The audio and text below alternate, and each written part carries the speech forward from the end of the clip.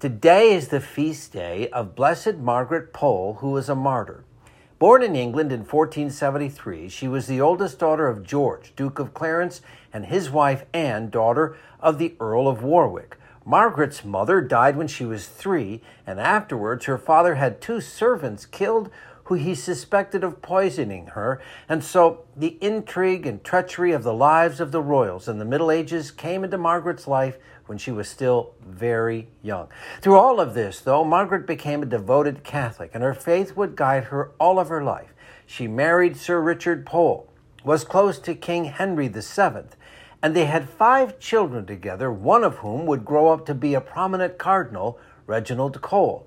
Her husband died in 1504, and Margaret was appointed as governess to Princess Mary, daughter of Henry VIII, who called Margaret the holiest woman in England.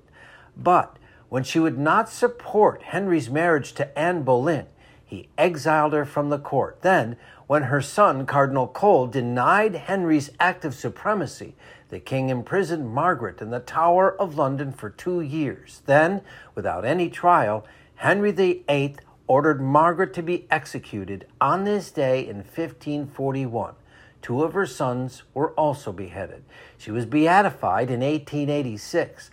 Blessed Margaret Pole, please pray for us.